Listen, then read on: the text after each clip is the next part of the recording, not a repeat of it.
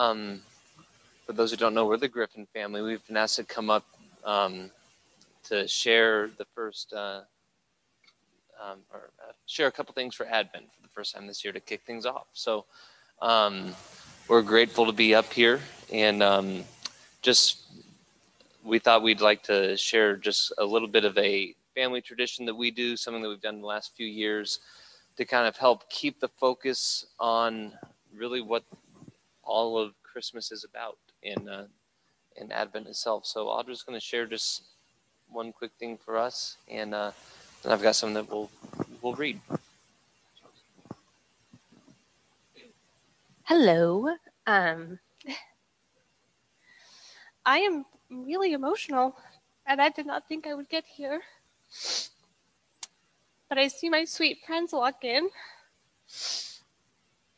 and I think it would be appropriate to recognize that we all sometimes enter the season with some griefs of our own. And even if those griefs pass for us, I think when you see your friends, people that you love, go through that, it kind of brings those memories and those griefs back. And so I think it's okay to recognize that it's okay to be in a season of grief while also be immensely joyful and have that joy.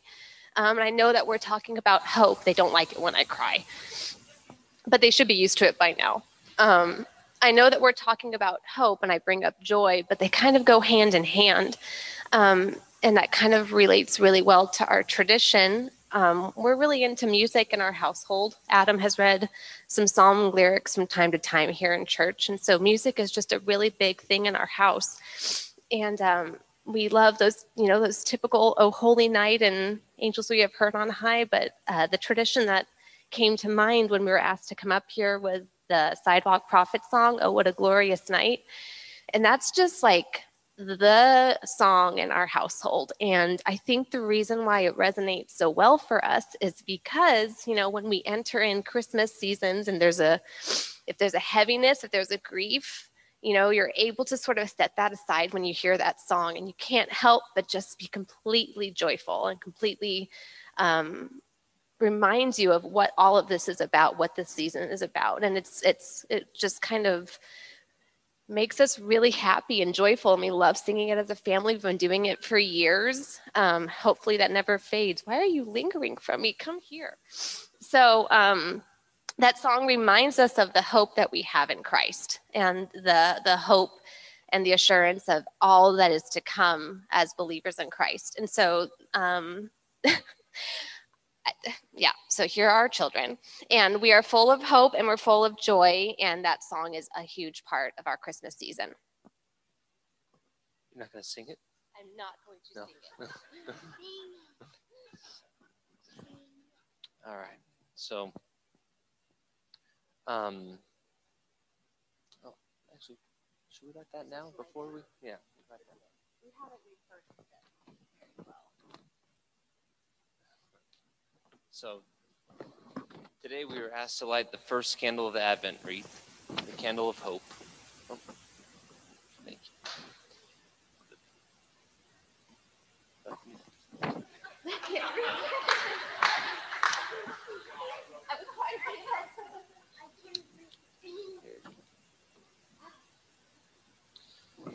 So like few years we've lived through, there seems much in this world that can make us feel hopeless. And there are many things in this world we put our hope in, but there is nothing we can compare to finding true hope in Christ. You see, the hope that comes from God is given to us by God. It flows from the faith He gives us. We hope in Him, and knowing He will keep all His promises. This Christmas, we can experience His hope in a real way by making certain our heart's affection is on Him as we celebrate His first Advent, even as we look forward with great anticipation to His second Advent like never before. This candle that represents hope is sometimes called the promise candle and is lit in the expectation of the coming Messiah. The Bible is full of the promises of God. He made them on purpose and keeps them perfectly. God has already fulfilled many of his promises in sending his Son the first time, his first advent. Because of this, we can live in confident expectation or hope that he will perfectly fulfill the rest as we approach his second return, his second advent. Having hope often includes having to wait, and waiting is hard. The Christmas season is the perfect place to practice faith and waiting. When you're waiting on the Lord to answer your prayers and to return again in power, remember the 400 years of silence as God's people waited for the Messiah. Take time to reflect on that fact, that God's timing is way different from ours. The story of Jesus' birth gives us assurance and hope, because even though the waiting lasted for decades, God broke through at just the right time, and he changed the world, and he will come again and complete what he has started. Don't ever lose hope in that. Are you willing to plant faith, live in hope, and wait upon God? Can you hope in Christ and hang on to him? If nothing seems to be appearing on the horizon today, just wait for it. He is coming. We light this candle today and throughout this week as a reminder that God always keeps his promises, even to those who have little faith and have lost hope. Just wait and you'll see.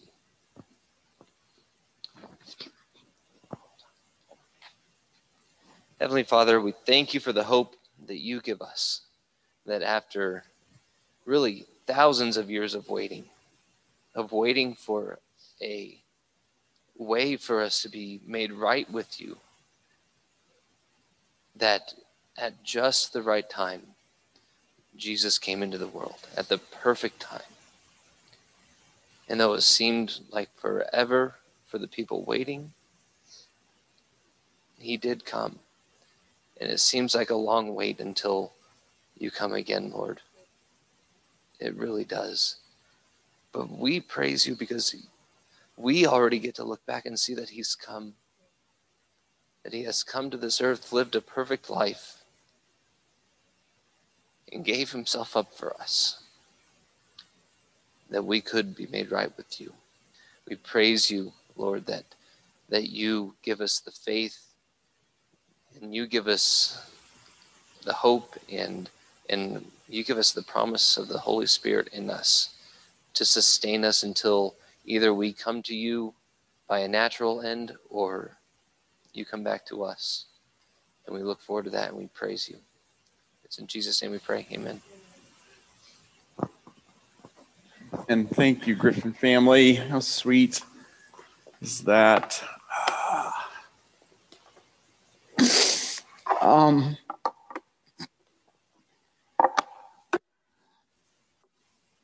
Would you guys stand with me? Grab your Bibles and open them up to 1 Thessalonians chapter 4. It's not where I had planned to start, but as Audra so sweetly said, it is fitting to acknowledge the Sweet Price family.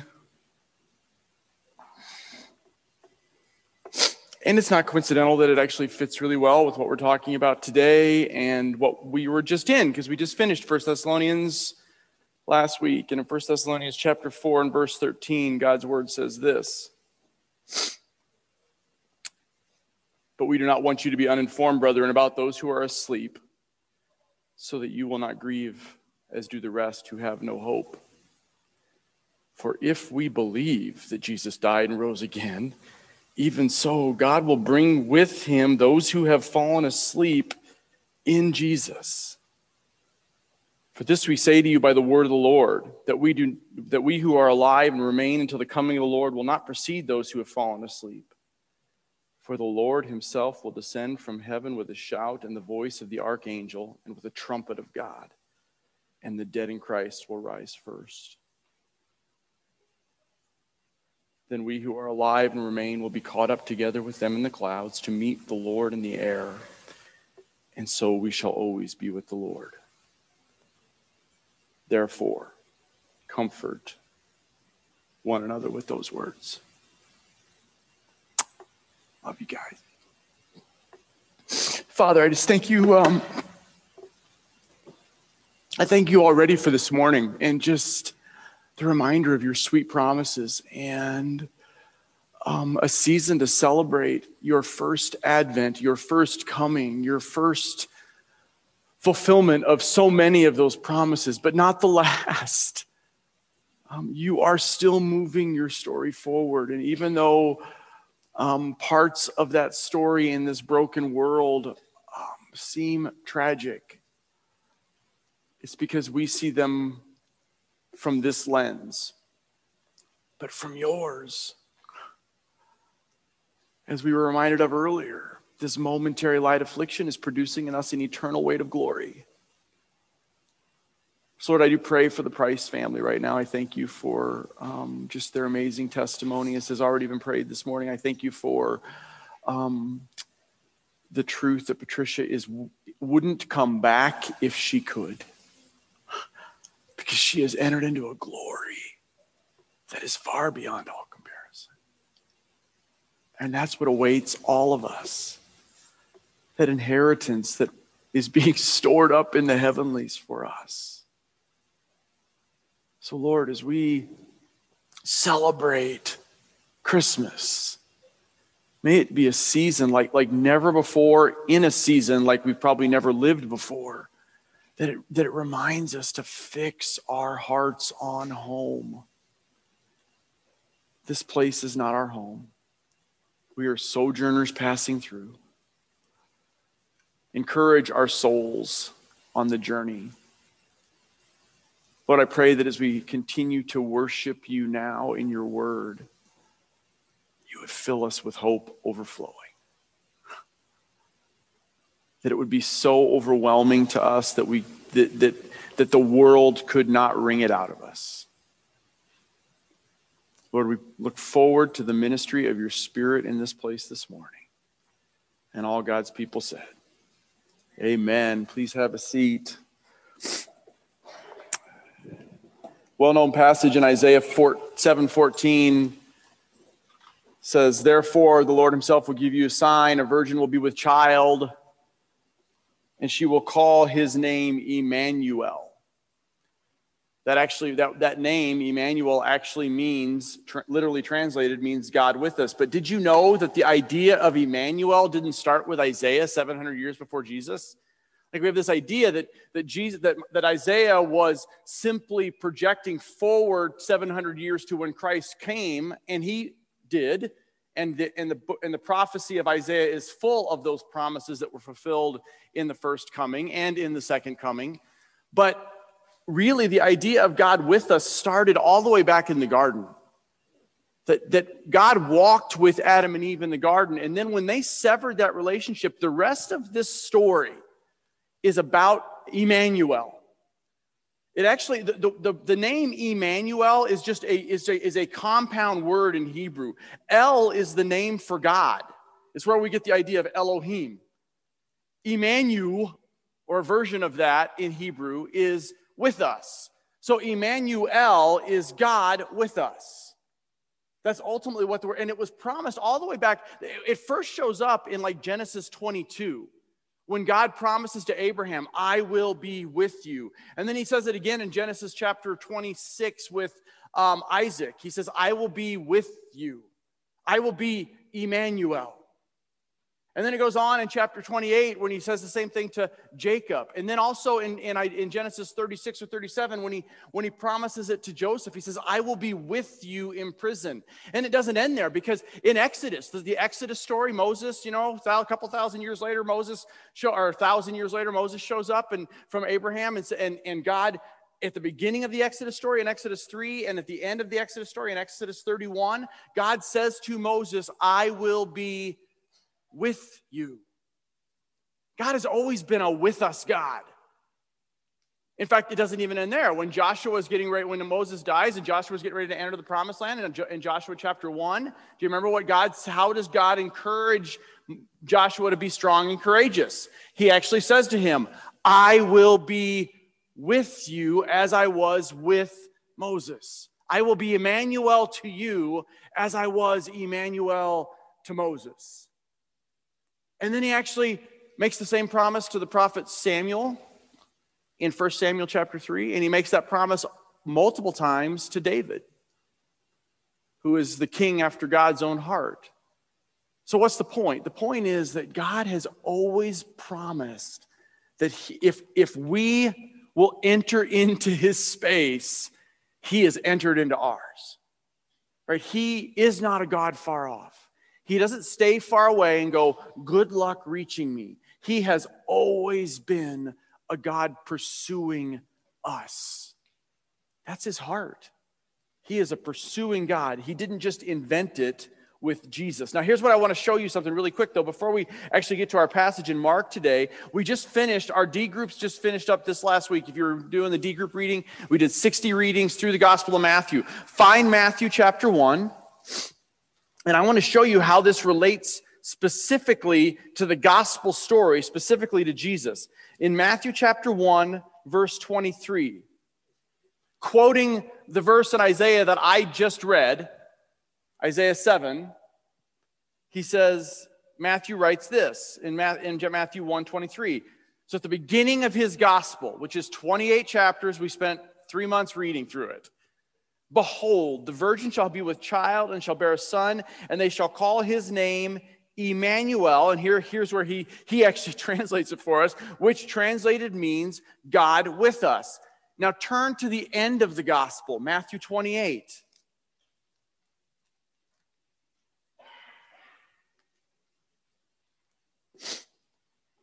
In verses 19 and 20. Go therefore and make disciples of all nations, baptizing them in the name of the Father, and the Son, and the Holy Spirit, teaching them to observe all that I've commanded you. And lo, I am Emmanuel. That in Bibleology, hermeneutics, that's what's called an inclusio.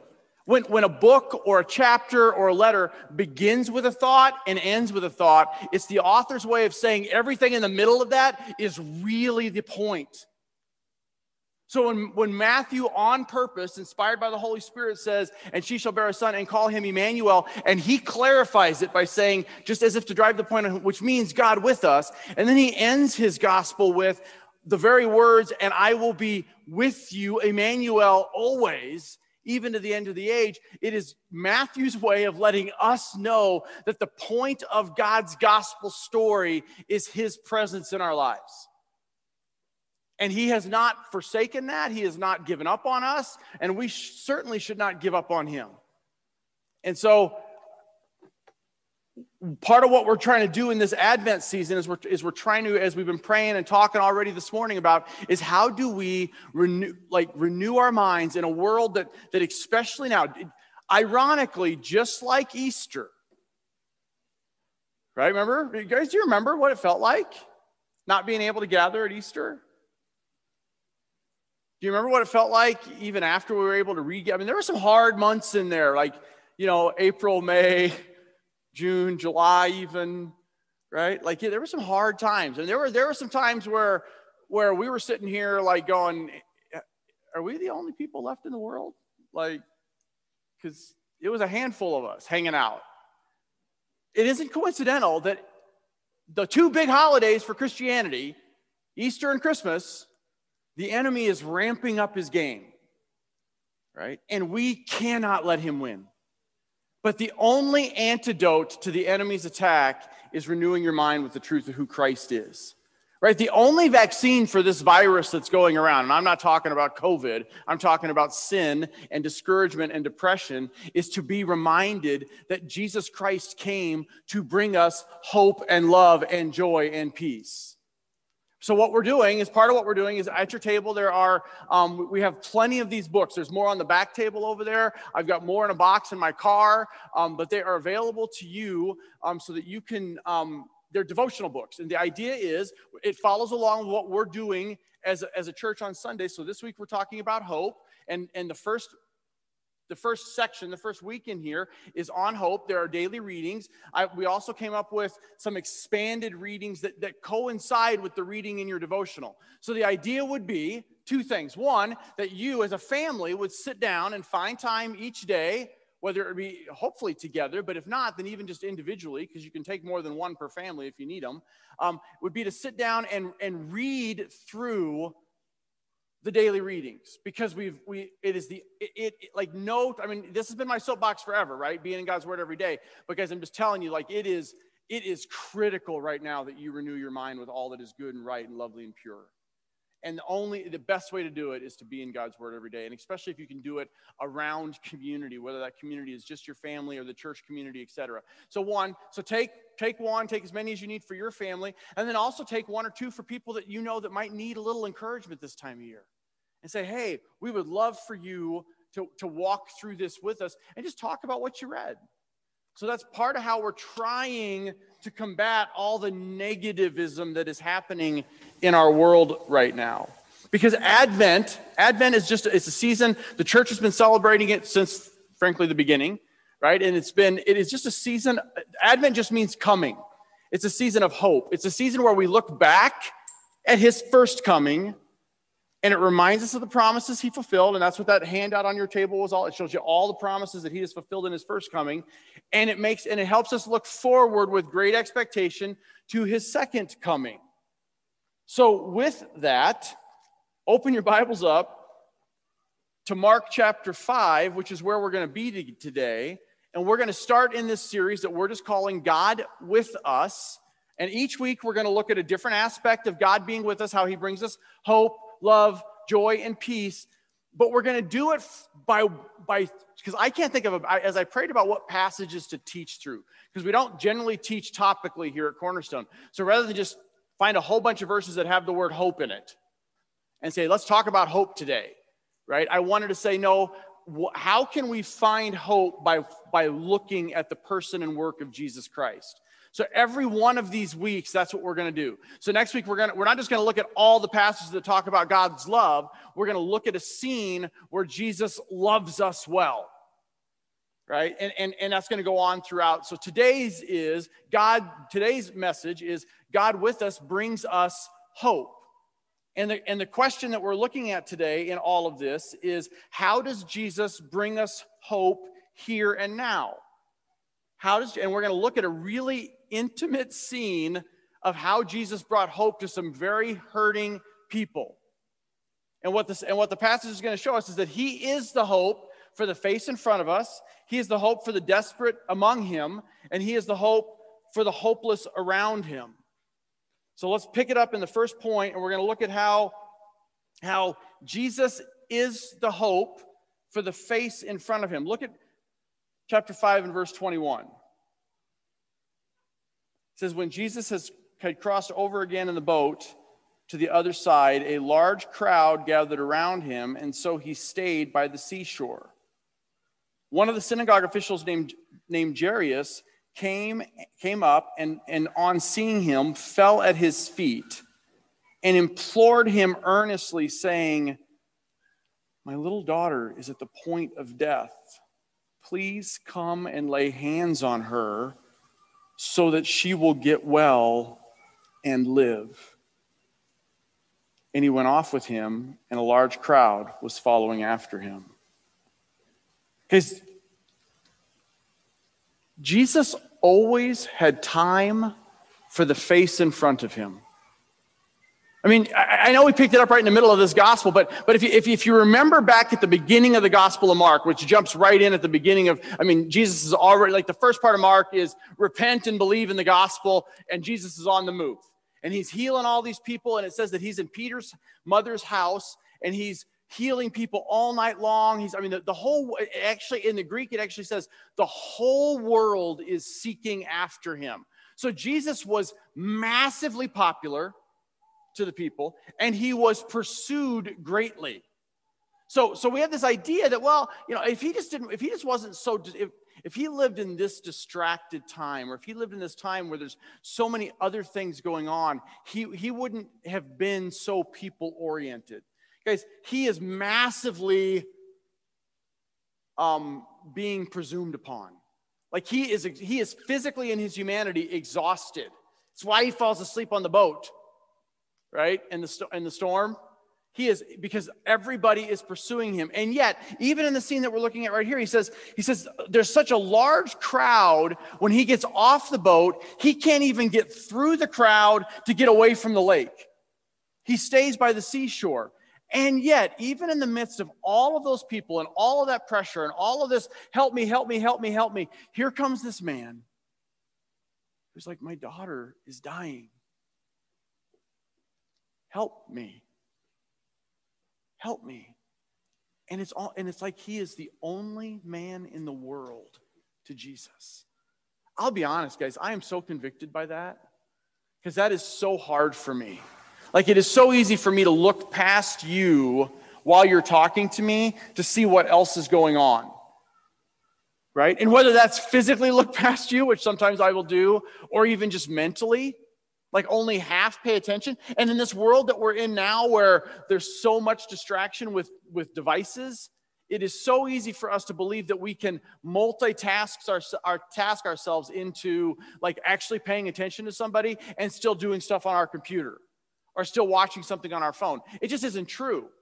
So the question becomes, can we just be present with the person in front of us? Like, Jesus was always fully present with the person in front of him. Now, here's what's interesting about this, and we're going to come back to it in our last point. But look at verse 23 when he says this. When the father says, please come and lay your hands on her so that she will get well and live. Do you know that word there in the Greek, get well, has its root in the Greek word sozo? Do you know how that Greek word is translated almost all the time in the New Testament? Saved. Saved. Really what the dad is saying is, come lay hands on her and she will be saved. Now, he may just be speaking from death physically, but we'll see here in a few minutes that actually that isn't what Jesus means.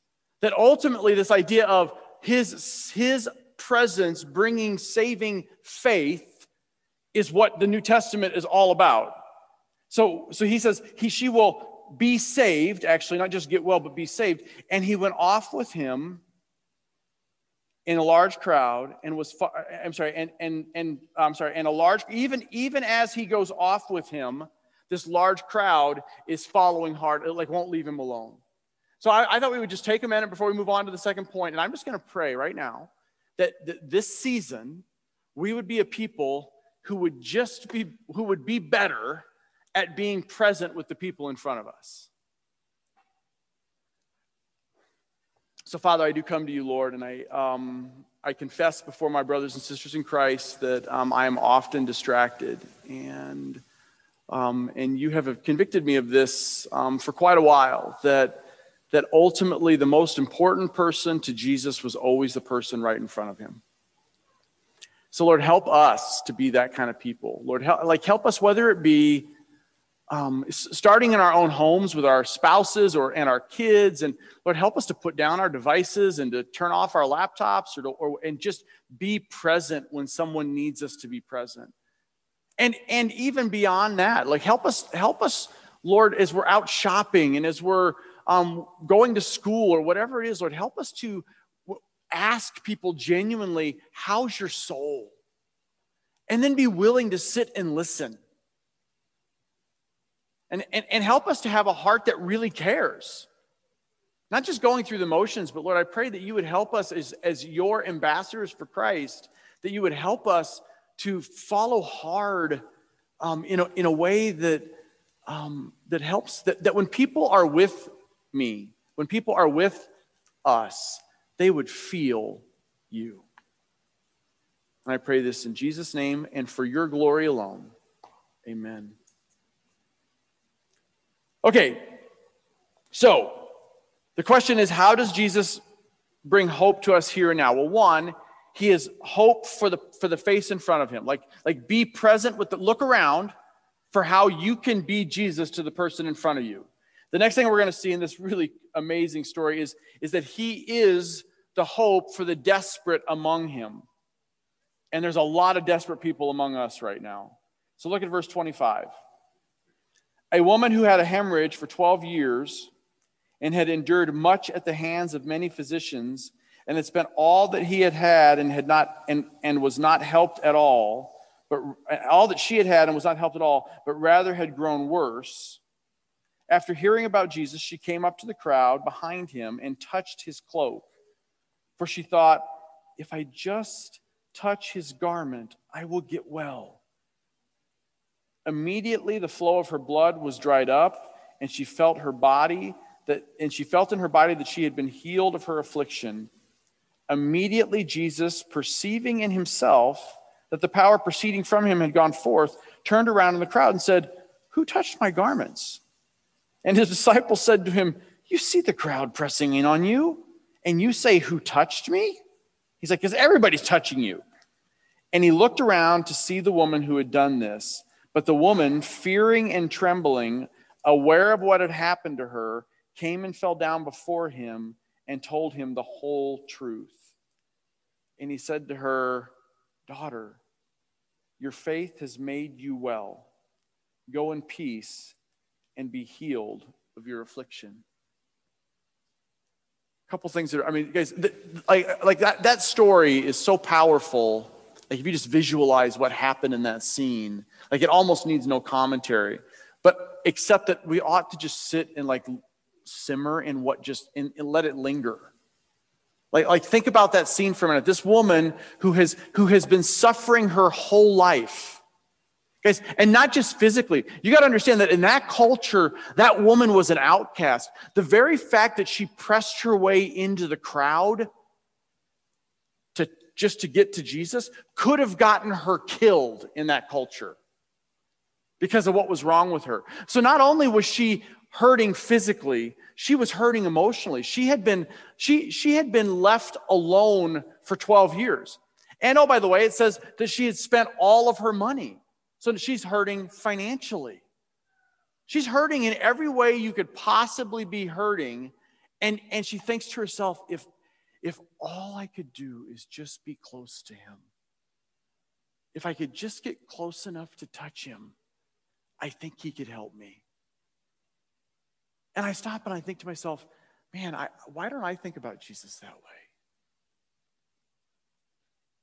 Why don't I, when I open up the Word tomorrow morning, like, why do I not have her heart?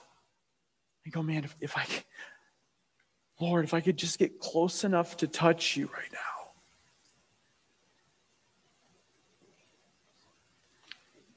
You would heal me.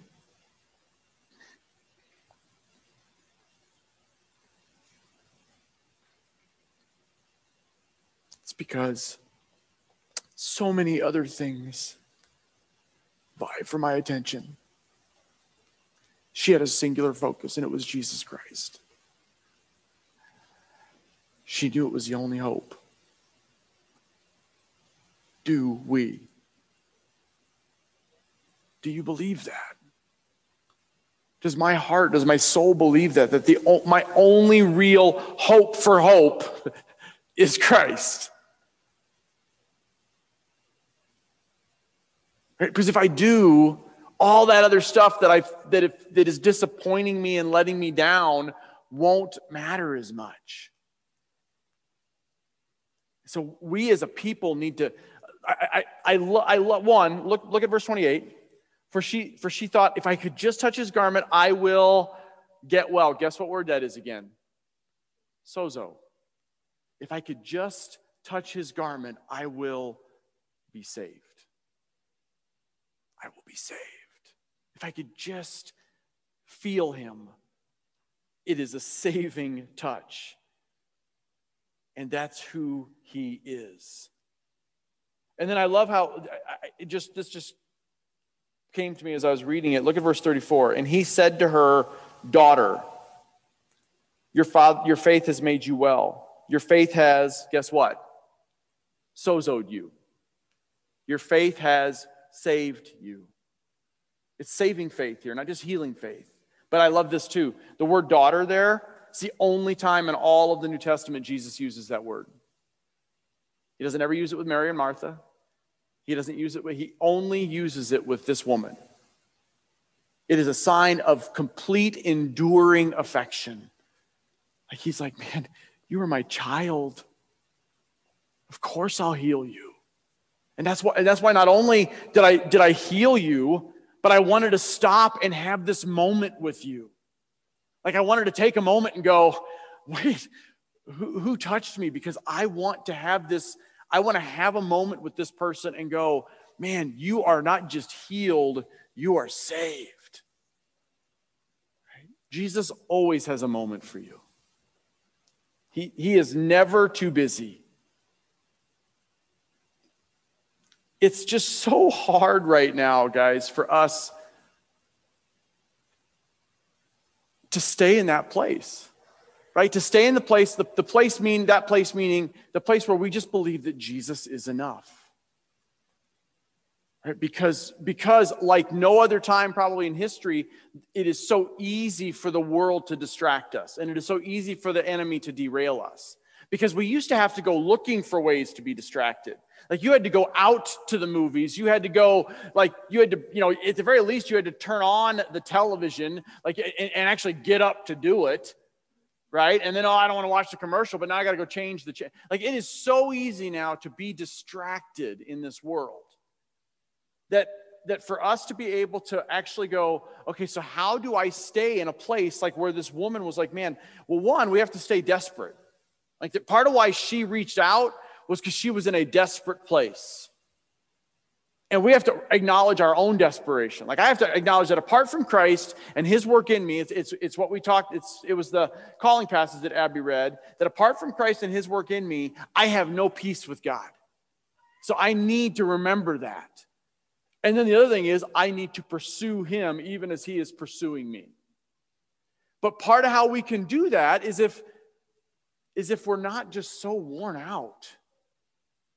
Right? Part of why like it's so important for us to gather as long as God gives us opportunity to do so is because we need this time to soak. Right? To be reminded in song and in the word and in the one another's to just go, man, yeah, the world is out there and it's hard and dry, but we just need time to sit and be still before the Lord and encourage one another. So the question, the table talk question today that's on the back of your connecting points is actually out of your devotional book. It's on page 13, I think it was. It doesn't actually have a page number on it, but it's the first part of the hope section. But I'm just going to have you take a couple of minutes and talk about this because just as a way to encourage each other. So the question is, what is your greatest hope this season? What is your greatest hope this season? I know it's been a quiet morning, so it's going to be really hard to actually make some noise. So just think of some, like what are some things you're hoping for this season? And guys, this is everything doesn't have to be super spiritual. It can be, but it could also just be, I'm hoping for, I don't want to give it away because but it could be other stuff. So it's like, I always feel like you guys are all sitting around going, I'm supposed to have a really good Bible answer for this. No, just what is your heart saying? Right? We're family. So take a couple of minutes and just what is your greatest hope this season? Anyone want to share something? How about something that isn't spiritual, but you're willing to share? Besides donuts. Stephanie.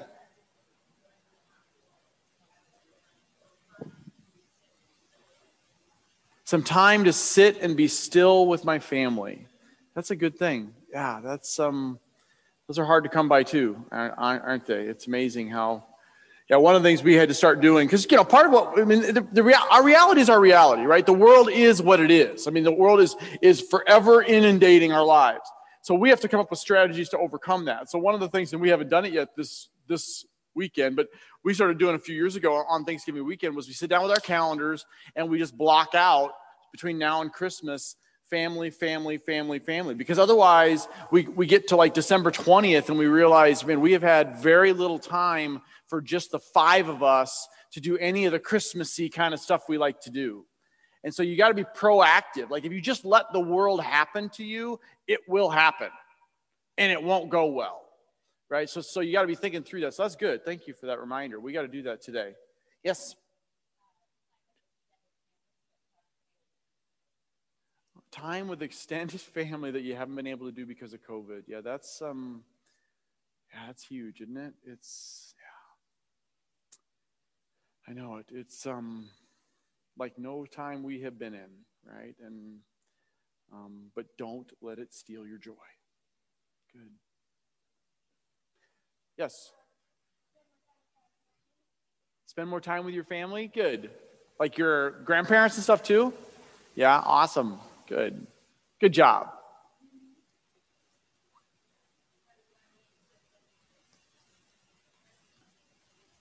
That finances won't get in the way of Christmas with your family this year. That's a good one too. I mean, it's a hard time for people. Like there's a lot to be praying about.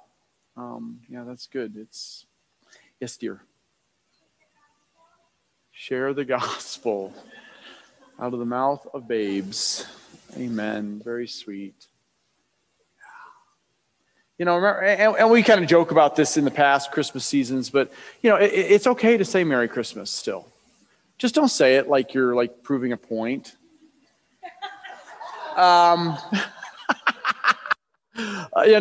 here's what I mean by that. You walk up to somebody at the store and you're like, Merry Christmas! Like, because you're like just going to make sure that I'm still allowed to say it too. Like, wait a minute. Okay, it's all right. Just Merry Christmas. It's okay to say that. Merry Christmas.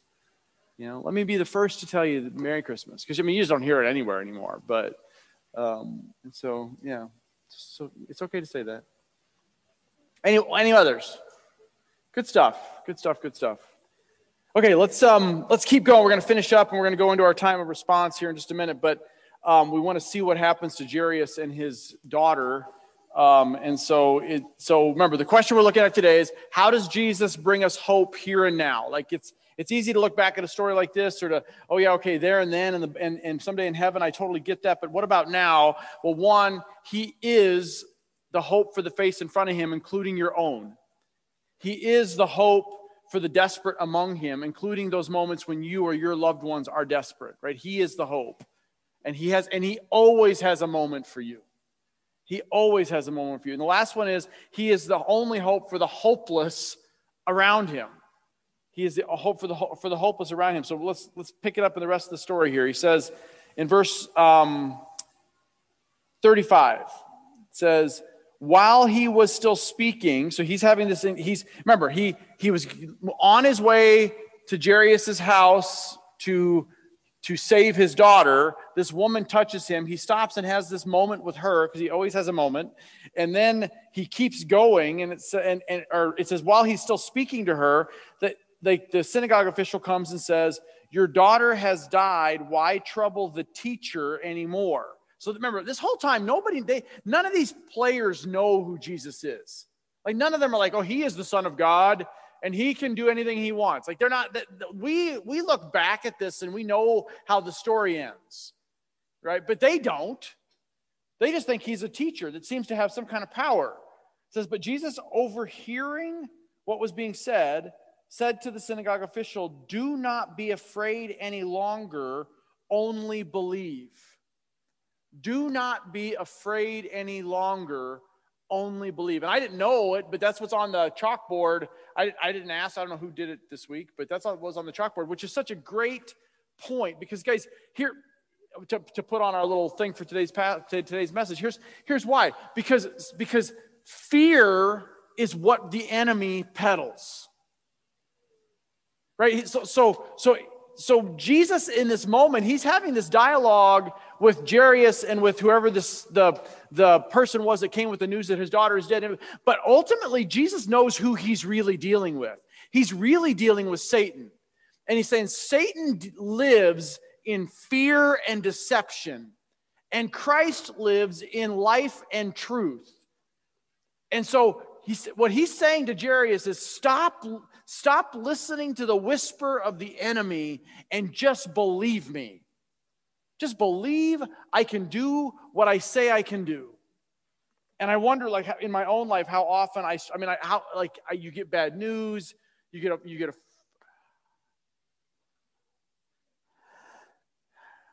a phone call, and there's that moment. John, I hope you don't mind me sharing, but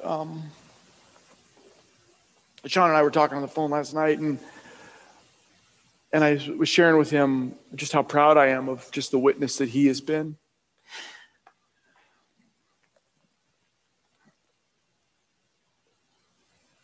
Guys, it's really easy for me to sit up here and say God is sovereign or he's not.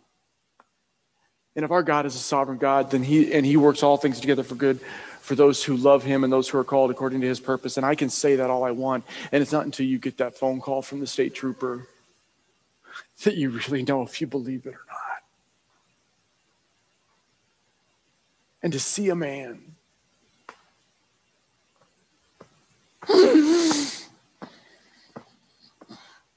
lead his family through it for the glory of God. I'm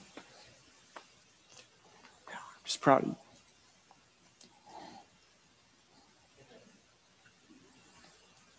you. Because it is so easy to be afraid and to disbelieve in that moment. Right? Those are the moments that faith is forged. They just are. Right? It's in this moment when Jairus, he could have just walked away. And he doesn't. They keep going. Right? This is where the win is, right here, for Jairus and his daughter. It was inevitable that Jesus was going to save him, but it wasn't inevitable that Jairus was going to believe it. So Jairus keeps going. So they come to the house of the synagogue official, and he saw the commotion and the people loudly weeping and wailing. They were big into mourning in that culture. And entering in, he said to them, "Why are you making so much commotion and weeping? The child is not dead, but she is asleep." And we've talked about how that's a Bible term that often worked with death. She was really dead. And they began laughing at him. But putting them out, he took along the child's father and mother and his own companions and entered the room. Here's what's interesting about that, guys. You can't read this account and not think back to Jesus, John chapter 11, Jesus and Lazarus. Remember, his friend Lazarus dies. Jesus waits not 3 days, but 4 days just to prove the point. He shows up. Mary and they're all wailing. "Oh my goodness, if you'd have been here, he would have lived." Martha's like, why didn't you come?" And he says, "I am the resurrection and the life. No one will die if they believe in me. Even if they die, they will live," he says. But do you remember what else it says in John 11? Shortest verse in the Bible. Jesus wept. Guys, it still broke him that they were so broken. Right? He is not indifferent to our suffering. We have this idea that somehow because Jesus knows it's all going to come out in the end okay, he knew he was going to raise Lazarus from the dead. So why is he weeping? Because they are. Because I am. Because the Price family is. Because we are. Because our world is. Jesus isn't some indifferent person that's just like, yeah, it's going to be okay. Buck up. He is going, it's going to be okay. And I still hate that you have to live in this fear and darkness. It grieves him. But he says, he's like, I love how he's like, all right, everybody just out. Just out. Get it, you little faithers, get out. Mom, Dad, come here. Oh, by the way, come on, boys, come with me because you're going to need to see this for later. Right? And then he says, taking the child by the hand, he says to her, "Talitha cum," which translated means, "Little girl, I say to you, get up."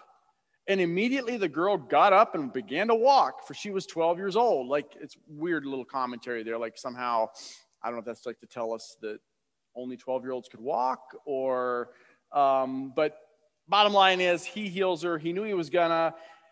And it says, and immediately they were all completely astounded. And he gave them strict orders that no one should know about this. And he said that something should be given her to eat. Isn't that interesting? Why is that? Because Jesus is not only he knew her life was in his hands, but he also wants to meet her need. Like why? You're Jesus. Why are you making dinner plans for this girl? Honestly, why? Because he doesn't just care about life and death matters. He cares about all kinds of details. So if you're sitting here today and you are spiritually dead, or you're spiritually dried out, or maybe you're just a little bit hungry, like he knows and he cares and he can provide. Like I just love that Mark adds that little bit in there to say he didn't just do this big miracle as a way to show off his power. He really cared about this little girl. To the point of going, hey, give this poor girl something to eat. She's probably hungry. She's been sick for a while. Right? That's our Savior's heart. And so as the music team comes up and the communion trays start going around, and we're gonna respond. The music team is going to do a song. I want you to reflect on the words of this song and ask yourself, like, are you ready to meet Jesus as your source of hope in this way? Are you ready to meet Jesus as the person who understands what you're going through, always has a moment for you, right? And cares about even the smallest things that you care about? Guys, God came here. I don't know exactly how long, like how far that is. I don't know how far Jesus had to travel to come here, like Gabriel when he came. I don't know. I just know he didn't do it on accident. I know that he didn't do it and then go, well, I'll just see how it goes from here on out. Right? If he moved heaven and earth to punch a hole in this dark world, that his light might shine in it, he still has purpose in your life. Let's pray. Father, I just thank you, Lord, for that truth. I thank you for the truth that you